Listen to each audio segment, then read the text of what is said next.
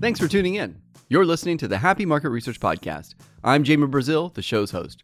In this episode, we'll uncover the common factors across our guests that has led them to happy careers in consumer insights, and give you 2 key ways to drive organizational success from the hottest company in CX, UX, and MRX.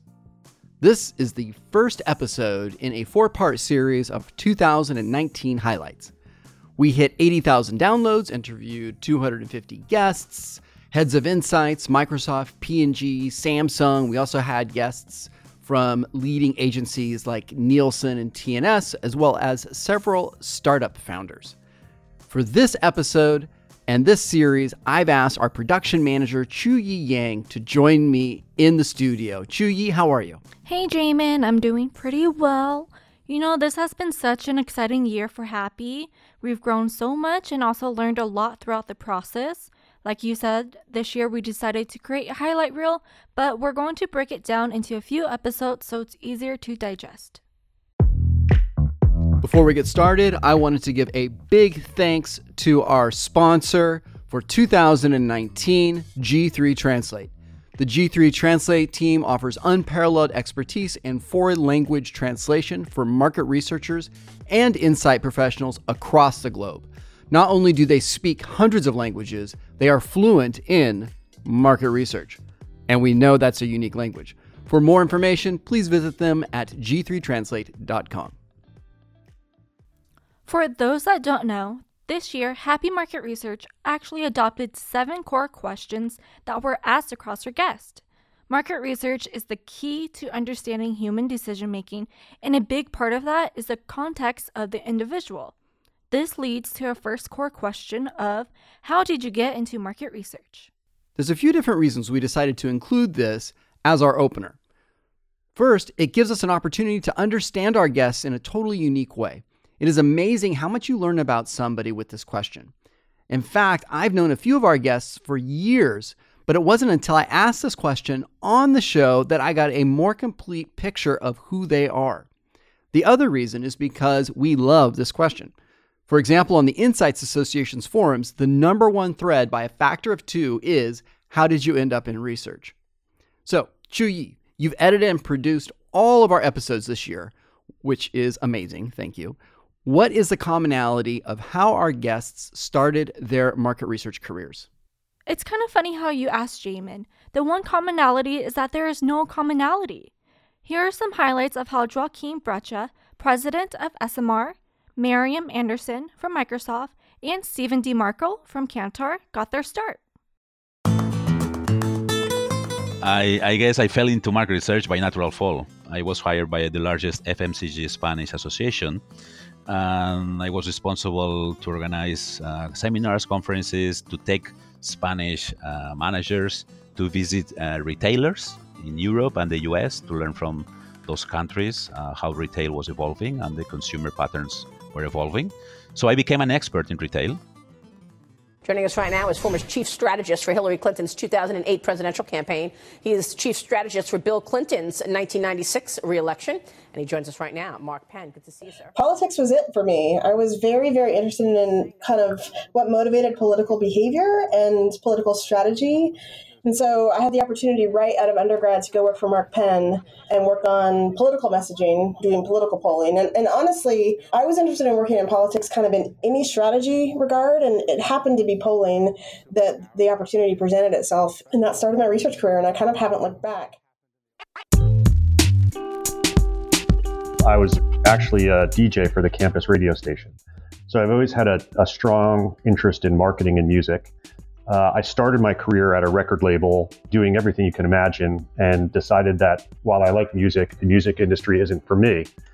So I thought long and hard and really committed myself to marketing and helping marketers become better marketers. While each person's path has been different, we see that they all have curiosity and empathy. In many cases, these traits were developed in their early years. Here's a great example of how one of our guests' early years led them to market research. As a teenager, his father did a career pivot and went back to school in his late 30s. Emmett O'Brien didn't think it was odd that his dad went back to school after nearly 2 decades working on the assembly line, but a lot of other people did. It's never too late to learn. It's, like it's the philosophy of lifelong learning. I got that from my dad, but also that it's a great value in doing things differently. Striking out on your own, doing things maybe that other people might not encourage you to do or might discourage you to do, that if you, sort of have the motivation and the incentive, that, following your own path is rewarding intellectually, spiritually, if not always financially, but it's a good way to go. So I would think that was very much an inspiration for me. His father completed university and became a teacher. This was an incredible lesson for Emmett. It taught him that it is never too late to try something new, as long as you have the courage and willingness to follow it through. Emmett's mother's job, on the other hand, required manual work, but her real passion was gardening, which served as an outlet for creativity. The idea of creative is very important to me in research. And I think it's important for any business that you're able to think laterally, you're able to make connections between things that aren't obvious. So I think the environment that you're raised in just has such a huge influence on, on the type of values and the type of things that you see as interesting or that have interest to you. Making connections between seemingly unrelated things is exactly in the center of the crosshairs of consumer insights. Today, Emmett is the founder of Quiddity, which offers methodologically innovative research, particularly in the use and analysis of naturally occurring data, and especially language, in consumer and social research. The other aspect of their character which sticks out is how they put themselves in the driver's seat of their own life. What I mean is, lots of us go through life doing the next thing. For example, we're not in high school, so we go to college. We're not in college, so we get a job, whatever. There is this passive script to life, and then there is an active script to life.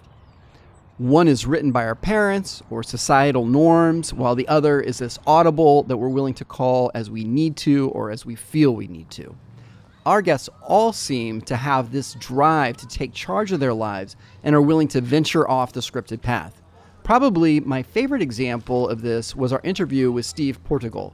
He started in user experience before user experience was even a thing.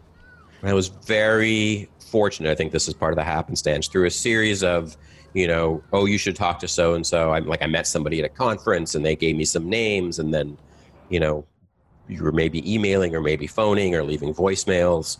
Months later, I ended up with a job at, and this is what brought me out to the Bay Area where I am now, a job at this industrial design consultancy.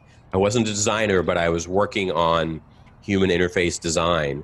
And there was also this emergent practice in user research that was happening there. And I kind of apprenticed into that. It's a cool way to apprentice when it's not like anyone really knows what they're doing, as opposed to, it being handed down to you and here's how we do it. We didn't know how to do it. We didn't know how to write a proposal, how to quote for it, how to describe it, how to advocate for it, how to scope it, and so over the next few years, we got good at, I think, the business part of it as well. Market research has been around since the golden days of radio, actually even before that. However, over the last 20 years, we have seen a massive increase in corporate spend in user experience and consumer experience. While there are shared methodologies between the industries, the key difference that I've observed is where they sit in proximity to the user of the research. For example, user experience usually sits right next to or inside of product, whereas market research sits underneath marketing. It is through the work of people like Steve that have brought the voice of the consumer close to the point of decision. Similar to our market research peers, companies have a story on how they found their way into market research. In 2017, Qualtrics announced its $8 billion sale to SAP. Early this year, we had Kylan London, the CMO of Qualtrics, talk about the company's evolution. When I joined the company out of business school, it was still very much an academic research tool. And I say tool very, sort of specifically. And then, very soon thereafter, we kind of pivoted into an academic research platform. Then we went into a corporate research platform. Then we went into sort of like a generally speaking, like insight platform, because it was sort of beyond just kind of the market research that people were doing. And then we moved into experience management. And again, looking back, it's like, oh yeah, all those steps seem really logical, but they were terrifying at the time, right? Like each one of those felt like we were really taking a risk where we had this core audience that was really important to us and that we wanted to continue to sort of prioritize and put at the center of everything. But we need to expand sort of the messaging and our product offering to include different people, which means, the messaging gets a little bit diluted to that specific core audience at first. So, every time it felt really risky. And I'll be honest, like when I first met Ryan, he and I had a chance encounter in Palo Alto. He was out there closing the first round of financing from Sequoia and Excel, and we had breakfast together. And there were two things. And what year is that? That was 2012. So in 2012, I had breakfast with Ryan Smith. Again, he was closing that round, the first round of financing. And there were two things in this meeting that appeared to be true instantly that have proven to be true over time. So the first one was that Ryan, as a CEO, appeared to me to be a bet the business kind of person, meaning he did not come across as the kind of person that was going to say, hey, I know Wall Street thinks we're going to go grow at 9% this year. Let's go blow everyone's mind and let's do 11%. Or like that just was not ever his DNA. He was like, look, I want to go completely invent and take a category all the way to the top, or else I'm just not that interested in doing this, right? Like, so let's go beat, the largest enterprise software players in the world, or else like, what are we doing? And he just had that sort of energy of like, look, we're going to the moon. And, if you want to sign up, let's do this. And so now that's interesting because back to that original point, that's what happened, right? Like he's bet the business over and over again, right? Between going from an academic research tool to an enterprise research tool to an insight platform to now experience management. Each of those have been a bet the business decision and have led to, phenomenal results for us in the company. So just, could be more excited to be part of that. He's appeared to be a bet the business kind of person. And he also appeared to be a bet on people kind of person, meaning that I got the sense from him in our, first breakfast ever meeting that he assumed people could do it before he assumed that they couldn't do it.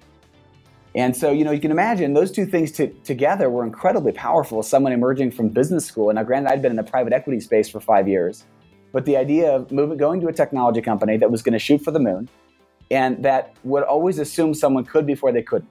And what that led to was, if you're in a hyper-growth technology company, there's unfair opportunities in front of you all over the place because they're just desperate for good talent to lead new functions and areas and tactics. But then on top of that, you have a CEO who, from a very top-down approach, has built a culture where, like, they're going to ask you to do something and it's yours to lose. Like, you don't have, it's not like, hey, well, let's go. Normally in most businesses, a role opens, right? Someone leaves the company or someone's promoted and there's a vacancy. And there's a process where 35 qualified people all apply for that role, and may the best person, win. This is, at Qualtrics and in a hypergrowth tech company, it's exactly the opposite. There's 35 jobs that need to get done, and they're struggling to get talent in the building fast enough, and so they ask you to do all of them. And so, as long as you don't drop the ball on any of them, like, hey, congratulations, that's your new responsibility. Qualtrics drove the biggest cash outcome of any consumer insights company through two things. One, willingness to chart new frontiers based on where the market leads, and two, always bet on people. Start with a positive framework of they can do it. This is the same DNA we found in our guests. In every way, market research is about the human story. We listen and identify the unobvious patterns in human behavior. Then we build a narrative that brings to life those findings so that companies can build trust and intimacy. It sounds easy. It certainly isn't. The more we understand about ourselves, the better we can see the consumer and their context for decision making. This is why I think it is important that we spend time getting to know each other and how we see the world. In the next episode, we get to our second question. What is the biggest challenge facing researchers today? We'll highlight responses from the perspective of insights managers at large brands and consumer insights agencies. Here's Bryant Leach of Nielsen. I think in terms of the biggest challenges is really how far we want to push that automation down the road and where that balancing act needs to be. What is keeping insight professionals up at night? That's next time on the Happy Market Research Podcast. Happy Market Research is hosted and produced by me, Chuyi Yang, and Jamin Brazil. Special thanks to our reference guest, Joaquin Bracha, President of SMR, Miriam Anderson, Director of Insights at Microsoft, Stephen DeMarco, Chief Digital Officer at Kantar, C. Portigal of Portigal Consulting, Carlin London, CMO of Qualtrics, Bryant Leach, Director of Design Solutions at Nielsen, and Emmett Obring, founder of Quiddity. To subscribe to our podcast, go to iTunes or check out the Happy Market Research website at happymr.com. You can follow us on Twitter at happymrxp. Thank you for listening. See you next week.